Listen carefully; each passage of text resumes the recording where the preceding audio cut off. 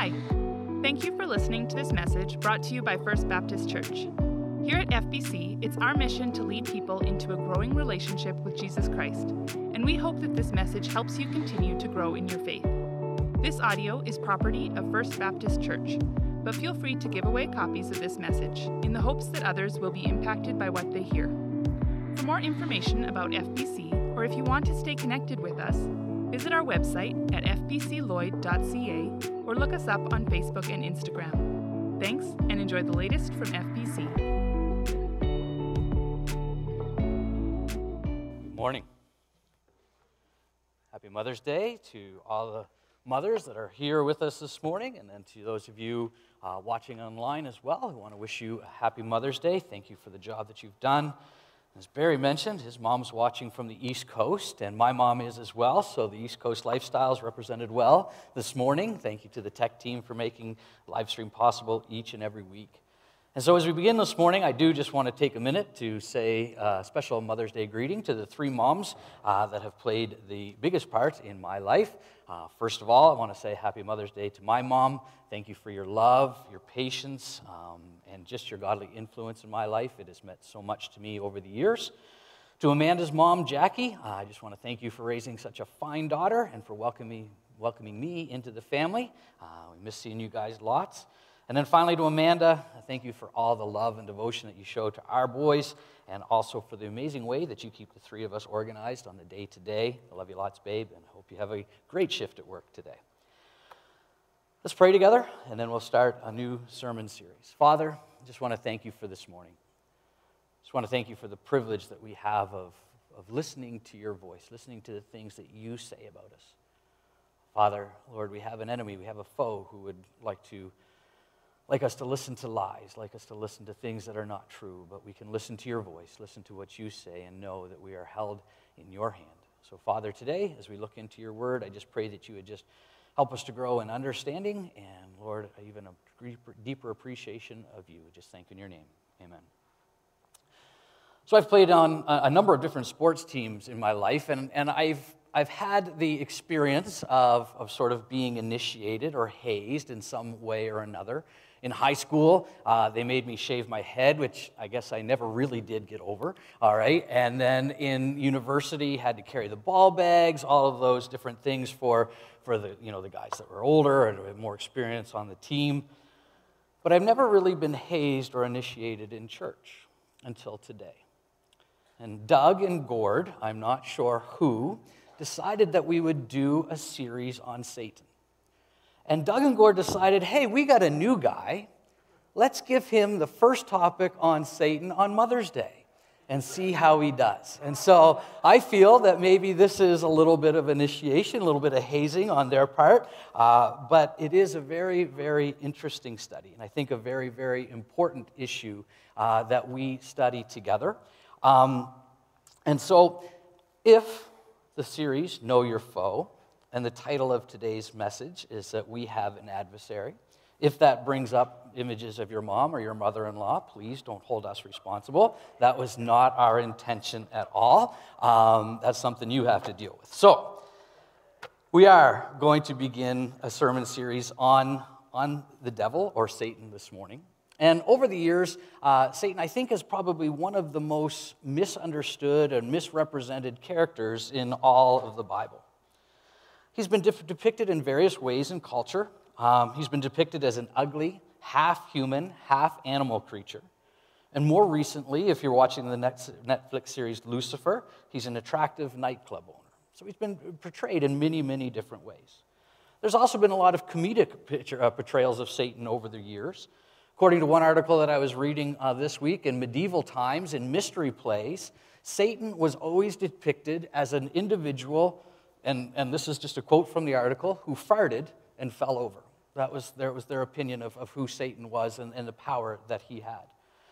And more recently, and probably not as recently as I would think, but Saturday Night Live had a series with Dana Carvey on it called Church Chat. I don't know if any of you guys have seen that series. If you have, all right. I had to brush up on a little this week, so I watched a couple of the sketches. And in this series, Dana Carvey was known as the church lady, and he would interview people who had inevitably done something wrong, fallen into some sort of sin. And throughout the interview and throughout the conversation, he would often get to the point and say, now, who could have led you to do something like that? Who would have kind of tempted you to do that? And then his inevitable line was, could it be, oh, I don't know, Satan? And it was always as a mockery, always as making fun. Now, good comedy in there, I will admit that. But we also have to understand that Satan has always been, or often been, misrepresented throughout culture. So amid the comedy, the beastly portrayals, or the deceptively handsome characters, there is a misrepresentation of who Satan is. Truly, what we want to understand today and in these coming weeks, that Satan is not a joke. He's not to be taken lightly. He has enslaved the unbelieving world and constantly orchestrates individual and corporate attacks against those of us who have received Jesus Christ as our personal Lord and Savior. I want to look at Revelation chapter 12, verse 7 through 10 with you. If you want to turn in your Bibles there, we're going to hop all over the place this morning, but starting Revelation chapter 12 at the beginning, just want to read this passage with you. Now war arose in heaven, Michael and his angels fighting against the dragon.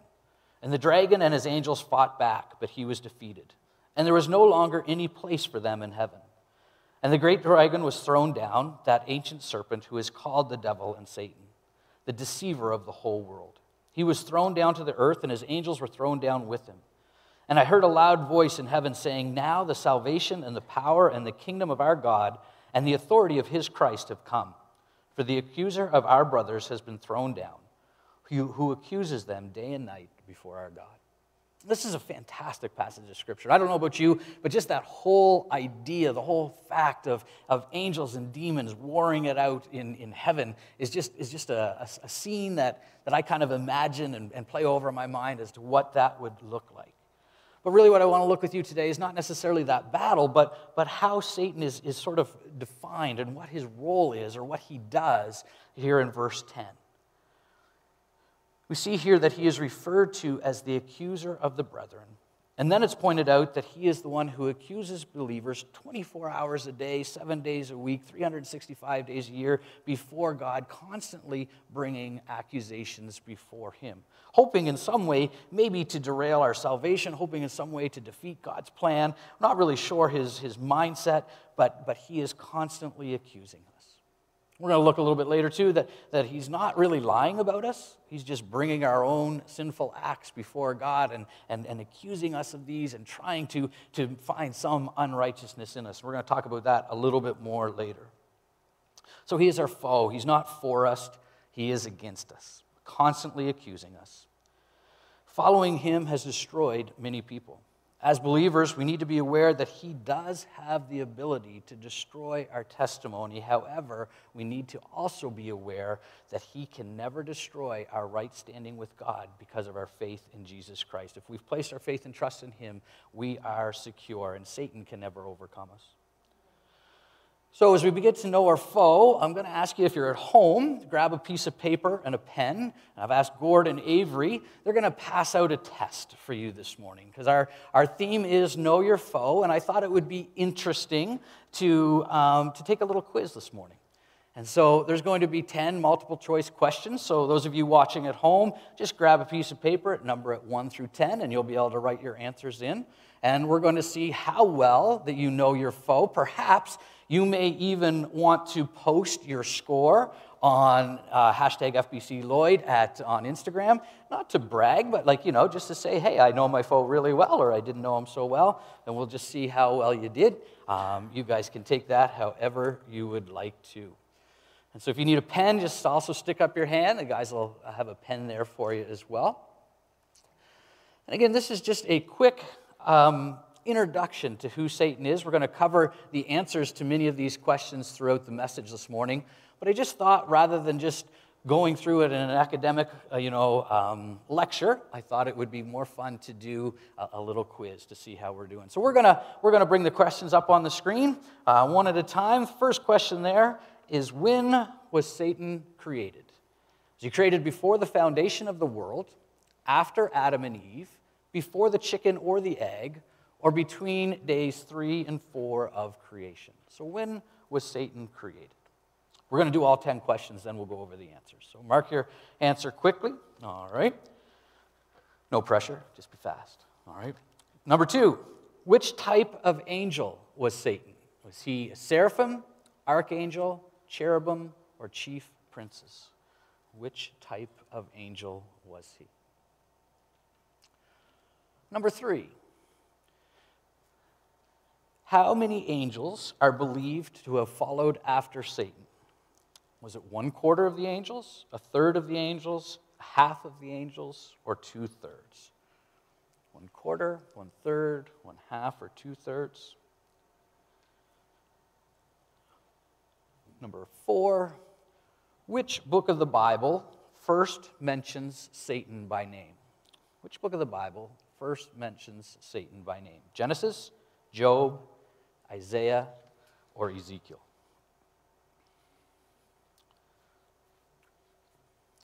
Number 5, Satan means red, evil, adversary, or accuser.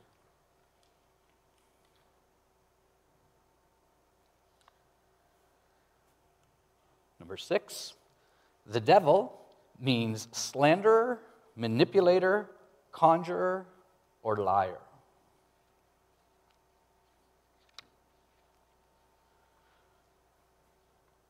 Number 7, how many I will statements are found in Isaiah 14, 12 through 14? How many I will statements are found in Isaiah 14, 12 through 14? 2, 7, 5, or 3?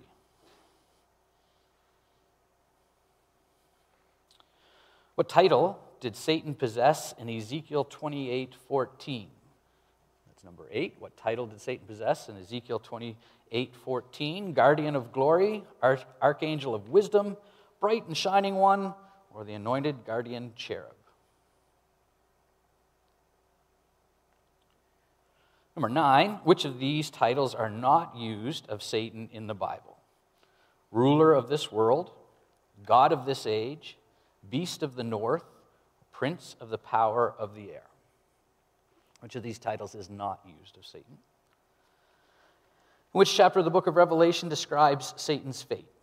Is that Revelation 19, 20, 21, or 22? All right. Now let's see how well we did. So we'll go back to question number 1. That is, when was Satan created? A, B, C, or D? The correct answer is A, before the foundation of the world. We'll look at that in just a few minutes. Number 2,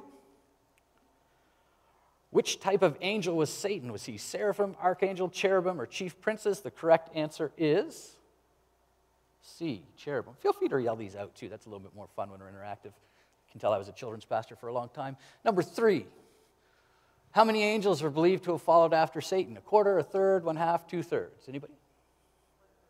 1/3, all right. C, 1/3, correct. All right, very good. Number 4, which book of the Bible first mentions Satan by name? Genesis, Job, Ezekiel, Isaiah, or Ezekiel? Let's see, we got Job, very good. Number 5, Satan means red, evil, adversary, or accuser? See, the answer is adversary. All right, here's your adversary. Number 6, the devil means slanderer, manipulator, conjurer, or liar. Any guesses out there? These ones are a little trickier. Go ahead. Yeah, we'll see the answer is slanderer. All right. Number 7, how many I will statements are found in Isaiah 14, 12 through 14? 2, 7, 5, or 3? Any guesses? 5 is the answer. C.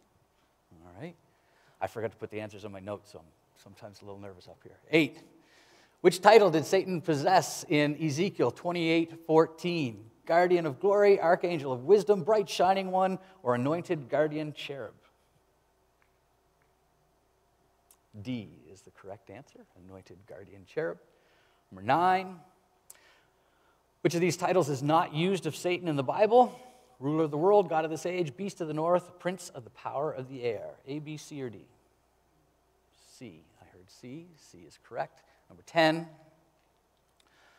Which chapter of the Bible, which chapter of the book of Revelation describes Satan's fate? 19, 20, 21, or 22? B is 20, all right?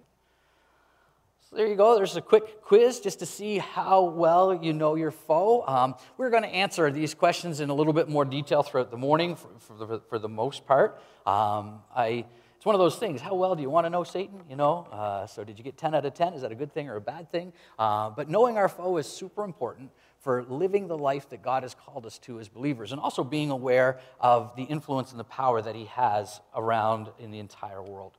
So today what we want to do is, number one, we want to look at where did Satan come from?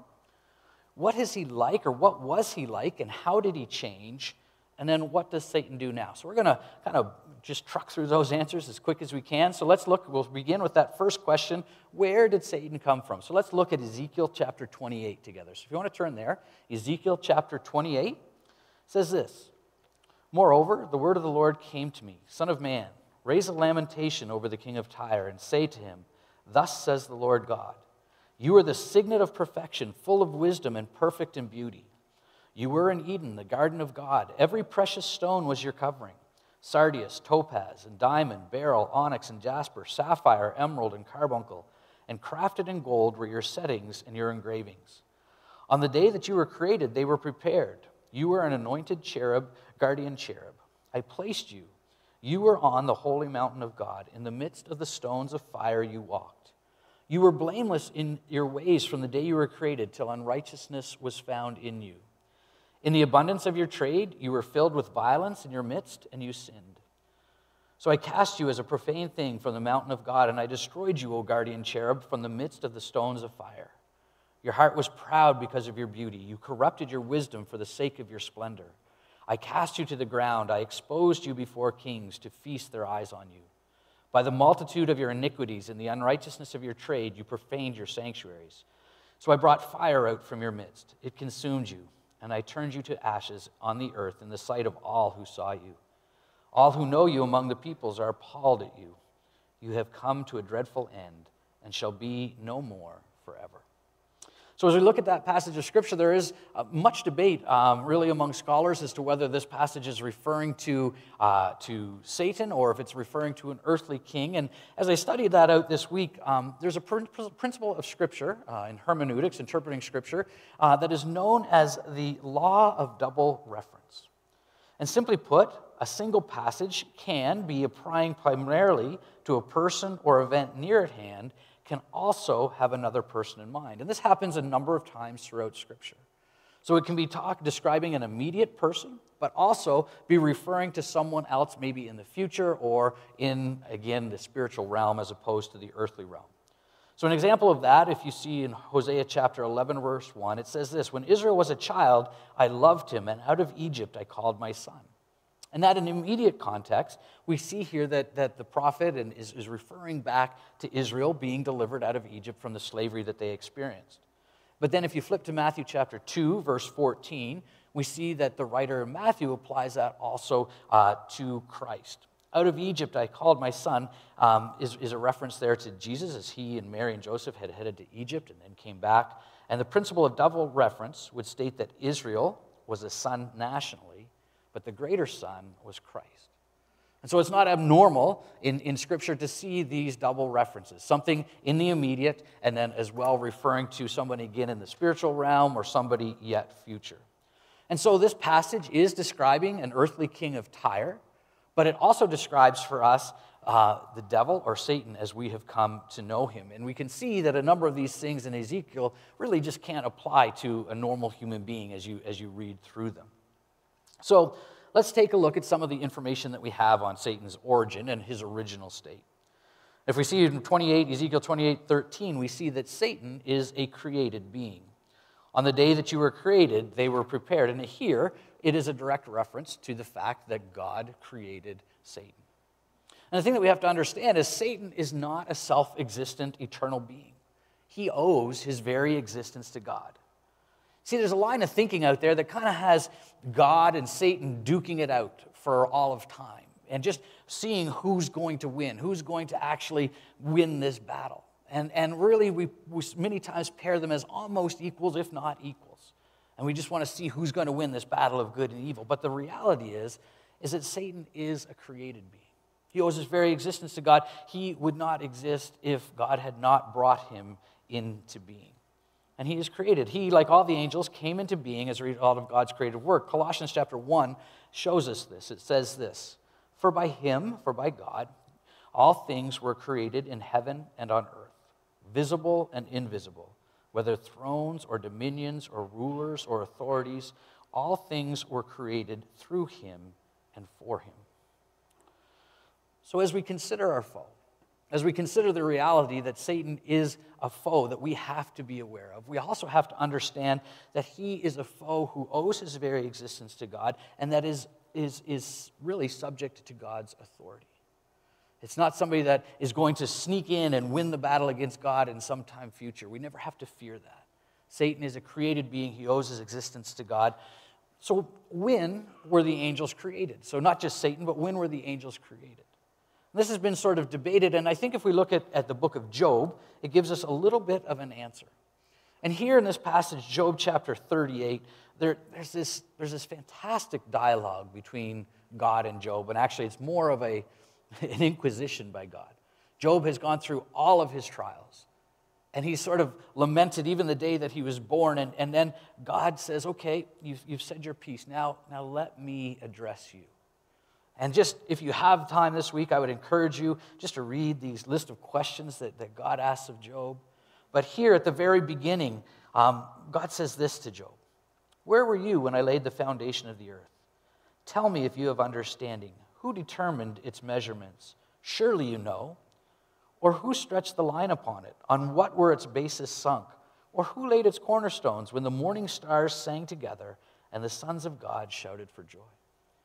So here in this passage, God is questioning Job, and he's saying, hey, were you around when I created the world? Were you around when I set everything in place? Were you around when these angels rejoiced at my creative work? And so as we think about the angels and we think about when Satan was created, when he was brought into being, we can't really pick a particular dot in eternity past when that happened.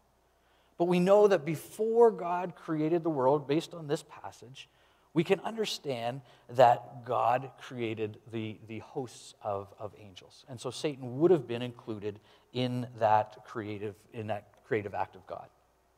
And so Satan's not self-existent. He's not all-powerful. He owes his existence to God. Every ounce of power that he has was given to him by God. And so we need to understand that. But what does that really help us? How does that help us practically? So he's created, and he owes existence to God. I think the thing that we need to remember in 1 John chapter 4, I think it sums things up pretty nicely. It says this, little children, you are from God and have overcome them. For he who is in you is greater than he that is in the world. Folks, if we've accepted Jesus Christ as Savior, we always have access to the one who Satan is subject to. He's a legitimate foe, but we have a Savior who's the ultimate victor. So as we know our foe, as we get to know him, we understand that he is powerful, that he is a legitimate created being, but he is not more powerful than the God that we serve, and he's not more powerful than the God that we have placed our faith and trust in if we've accepted Christ as our Savior. So the next question, I guess, is what was he like and how did he change? Was Satan created with an evil nature? And so the answer to that really simply is no. So let's take a look in Ezekiel. It'll help us to understand that just a little bit more. Ezekiel 28:12, it says this, Son of man, raise a lamentation over the king of Tyre and say to him, Thus says the Lord God, you are the signet of perfection, full of wisdom and perfect in beauty. Right? This doesn't describe a broken character. This doesn't describe an evil character. In fact, it presents somebody who, the signet of perfection. Before we even address that, take a look at the way that this begins. Son of man, raise a lamentation. A lamentation is a mourning song in either a written or vocal form to express grief and sorrow. I find it interesting here as God describes Satan, as he describes who he is as a created being, and then he's addressing the fall of Satan here. The first thing that he says is raise a lamentation. This is a mourning song. This is a sad song. God is just. He is going to deal with Satan to the full extent of his sin, and he's going to punish him eternally. There's no question. But even as he introduces this character, this anointed angel, this one who fell from him, he begins by saying, you know what? This is a sad moment. This is a sad moment in this, I guess, in this history, where this created angel that I made, he fell, and he led so many into captivity. So he raises a lamentation for Satan. And the first thing that we see here as well is that he is the pinnacle of creation. God says you are the signet of perfection. That signet ring was that ring that the king wore, and he would seal things that were complete, that were done, to say, yes, this is how I wanted things, this is complete and done, and he would put that signet into the wax, and that seal was to say, hey, this is truly from the king. And God says, hey, Satan, you are the best of my work. You are the top of my creation. You are that signet of perfection. Not only that, full of wisdom and perfect in beauty. Again, the pinnacle of God's creation. He was second in command to God, wise and beautiful and all of these things. And we get the picture of him, and depict Satan. The depictions of Satan in the past that present him as grotesque are very misleading. I think that quite often it's hard for our minds to reconcile the fact that something so beautiful, something so wise could produce such evil. So therefore, we want to depict him as something that's evil and ugly. And yet God says, you know what? When I created you, you were that signet of perfection. You were full of wisdom and beauty. Not only was he wise and beautiful, but he also had unparalleled access to the presence of God. Ezekiel 28:14 says, you are an anointed guardian cherub. I placed you. You are on the holy mountain of God. In the midst of the stones of fire, you walked. And again, as we saw earlier in that little quiz, Satan was a member of a class of angels known as the cherubim. Lewis Sperry Schaefer notes this group of angels is related to the throne of God as protectors and defenders of his holiness. So Satan is this anointed guardian cherub. He has unique access to the very presence of God. He was really one of the angels. He was in charge of all of the other angels. The two phrases listed here indicate that Satan's primary place of residence was the very presence of God. The mountain of God is often used to describe God's seat of authority.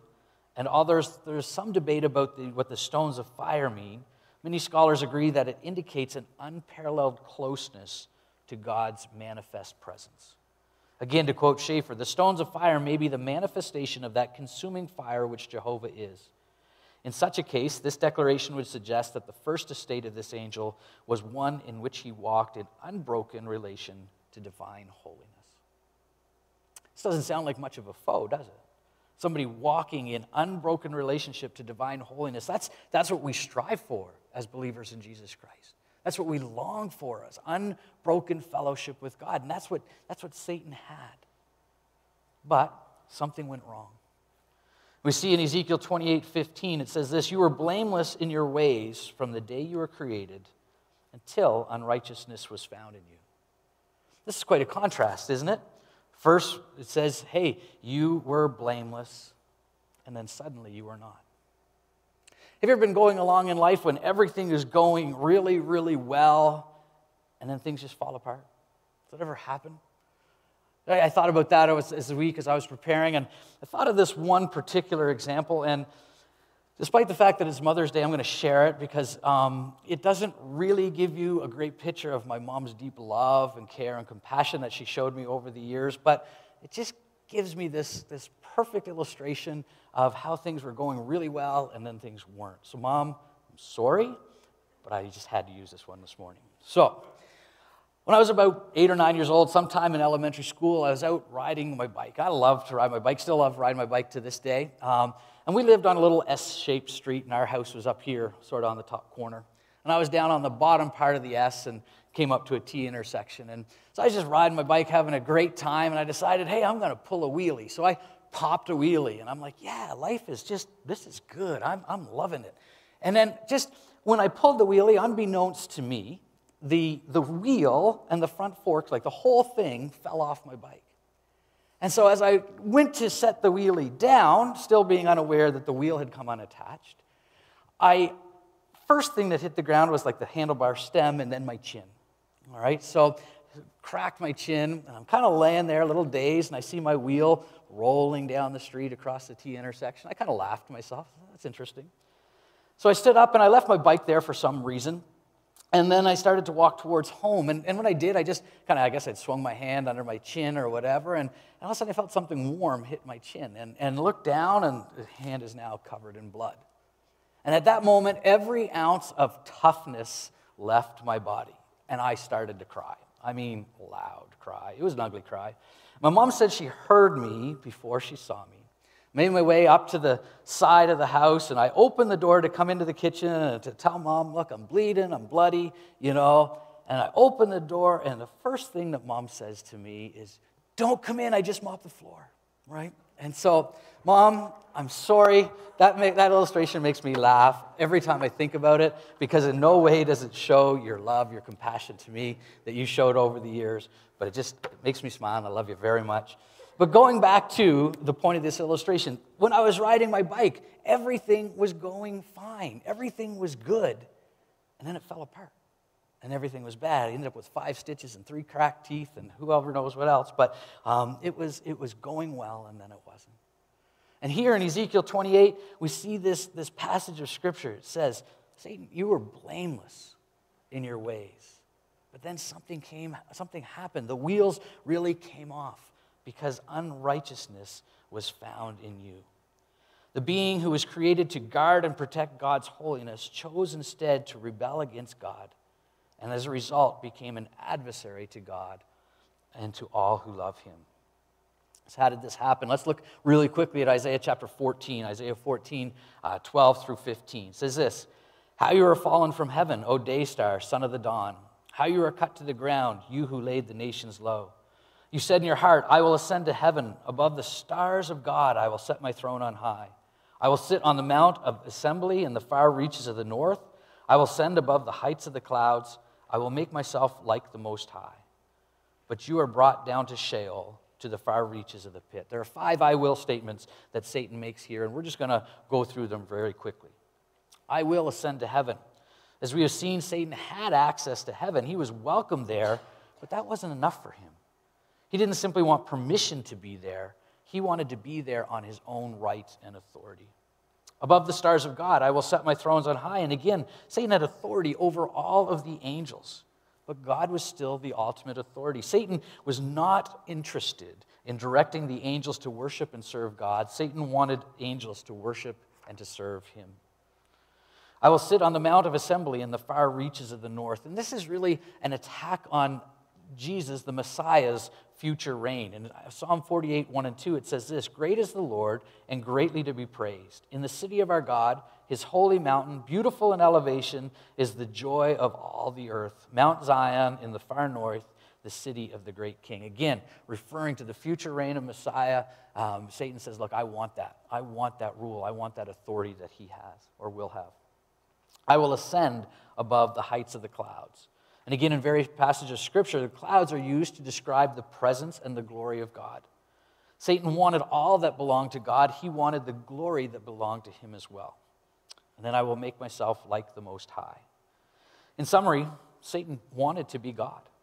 Schaeffer sums this up really nicely when he states this, the ambition is not to be like Jehovah, the self-existent one, which no being ever could be, but to be like the Most High, which title signifies the possessor of heaven and earth. Satan's purpose, then, is to gain authority over heaven and earth. So what happened to Satan? He changed from being a willing guardian of God's glory and authority to wanting to possess that glory and authority for himself. He rebelled by allowing pride rather than submission to rule in his heart. So what's he up to now? When Satan rebelled, he received immediate judgment from God. He was removed from that position of authority in heaven, and he was condemned to spend an eternity separated from God. That removal from holy authority was immediate, but the fulfillment of Satan's final destiny will be carried out at a point yet future. So now, what's he up to?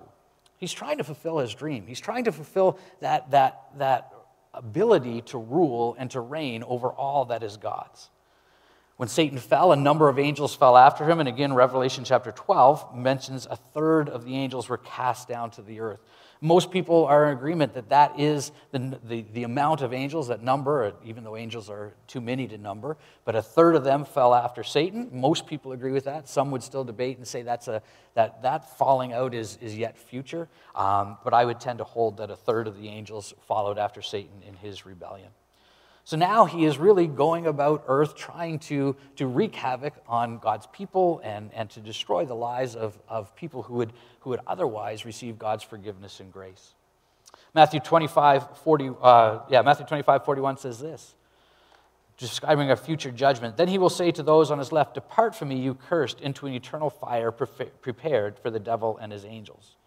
And in Matthew 12:24-26, but when the Pharisees heard it, they said, "It is only by Beelzebub, the prince of demons, that this man casts out demons." Knowing their thoughts, he said to them, "Every kingdom divided against itself is laid waste, and no city or house divided against itself will stand. And if Satan casts out Satan, he is divided against himself. How then will his kingdom stand?" So again, in these two passages, just showing that now, currently, Satan is in charge of this army of fallen angels or demons, and really just going about the earth, wreaking havoc on individual lives and trying to destroy all that God has set in place. 2 Corinthians 4:4 also brings out an interesting reference to Satan as the god of this world. I don't know about you, but that title has often made me uncomfortable. How could Satan be the god of this world?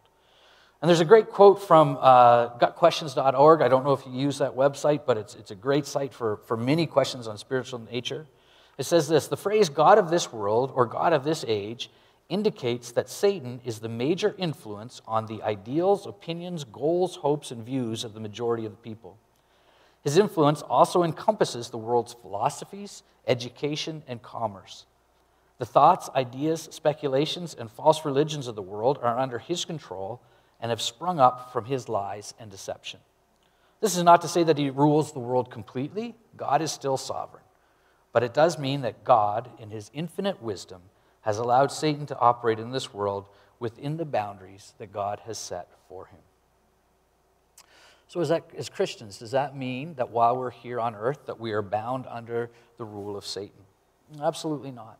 Colossians chapter 1 says this: "He has delivered us from the domain of darkness and transferred us from the kingdom of his beloved Son, in whom we have redemption, the forgiveness of sins." So as believers, as we live in this world, are we influenced by Satan and the kingdom that he has in this world? Absolutely. We can't go through a day without being influenced by things that are against God and opposed to the holiness of God. But as believers, we have to also understand that we have been transferred out of that kingdom and placed into the kingdom of Jesus Christ. We no longer have to serve Satan. We have been given the Holy Spirit so that we can serve God in true righteousness and holiness. In the coming weeks, we are going to look at a number of different ways that Satan continues to oppose us and to those that follow after Jesus. And we're going to see not only the way that he opposes us, but also some of the ways that we can combat against his schemes. Last passage of Scripture that I want to look at you this morning, it says this: "And I heard a loud voice in heaven saying, 'Now the salvation and the power and the kingdom of our God and the authority of Christ has come. For the accuser of our brothers has been thrown down, who accuses them day and night before our God.'" At the very beginning, we read this passage and we saw that Satan constantly accuses us before God. And again, we talked about the fact that he brings our sin before God. Satan doesn't have to make up any content to accuse us. He just has to take our daily lives and bring that before God and say, "You know what? That doesn't line up with your holiness, does it? That doesn't line up with what you expect of people who follow you. That really means that this person should be condemned." And that's what Satan does over and over and over again. But folks, in 1 John chapter 2, we see this: "My little children, I am writing these things to you so that you may not sin. But if anyone does sin, we have an advocate with the Father, Jesus Christ the righteous. He is the propitiation for our sins, and not for ours only, but also for the sins of the whole world." As Satan, our adversary, comes against us, he uses the very facts of our lives to accuse us before God and to say, this person does not deserve to be called your child. And then our advocate, Jesus Christ the righteous, stands before God and says, what he's saying is true. They did commit that. They did commit that sin, but I have borne the penalty for that sin. This individual no longer deserves your condemnation because I took the condemnation that their sin deserves. So we have an adversary, we have an accuser, but we have an even better advocate, one who has paid the price for our sin, who has dealt fully with our condemnation, and one who, when we place our faith and trust in him, places us into the hand of the Father, which we can never be removed from. And so yes, we do have that accuser, but we will never be outdone or separated from the love of the Father. So today we've seen Satan's origin, we've seen what he is like and how he changed, and also what he is up to now. As we close this morning's service, we're going to close with our service of communion. This is a time of remembrance and also a time of celebration, because we're remembering what Jesus Christ did for us in his death on the cross. We're remembering the fact that Jesus has defeated our foe, that he has defeated the evil one. And so today, as we take the bread and the cup, and we just think about it, I would just like to challenge you with this passage of Scripture. Psalms 139, 23, and 24, it says this: "Search me, O God, and know my heart. Try me and know my thoughts, and see if there be any grievous way in me, and lead me in the way everlasting." See, as we take communion, it's a time of reflection. It's a time of remembrance of what Christ has done for us. But it's also a public statement of saying, yes, I'm walking in fellowship with God. I'm walking in obedience with him. And so as you take the bread, a wafer, and you eat it, and you thank God for his broken body, for the things that he did for you, endured for you on the cross, also say, God, is my life lining up with what you've called me to? If it's not, just take a minute. We're just going to have a minute of quiet reflection for you just to pray, ask God to search you, to confess any sin, and then we'll eat of the bread together. So let's just take a moment of quiet reflection.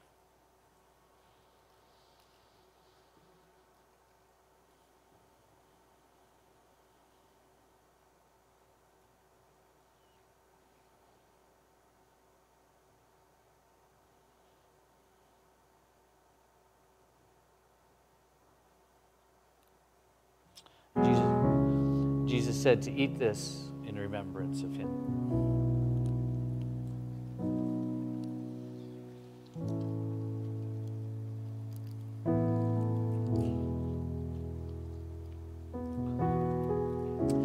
And as you think about the cup this morning, the cup represents the shed blood of Jesus. And I want to steer your attention back to Revelation chapter 12. It says this: "I heard a loud voice in heaven saying, 'Now the salvation and the power and the kingdom of our God and the authority of his Christ have come. For the accuser of our brothers has been thrown down, who accuses them day and night before our God.'" This is the verse I want you to think about as we think about the shed blood of Jesus. "And they have conquered him by the blood of the Lamb and by the word of their testimony, for they love not their lives even unto death." Our enemy has been conquered. Our enemy was conquered by the shed blood of Jesus Christ when he died on the cross for us. So as you take the cup this morning, times of introspection and times of asking God to examine us are sometimes painful. Sometimes he nudges us in areas we don't want to be nudged. But then as we take the cup that represents that shed blood of Jesus, we just want to thank him for the victory that he has had and the willingness that he displayed by shedding his blood for us. So do this in remembrance of him.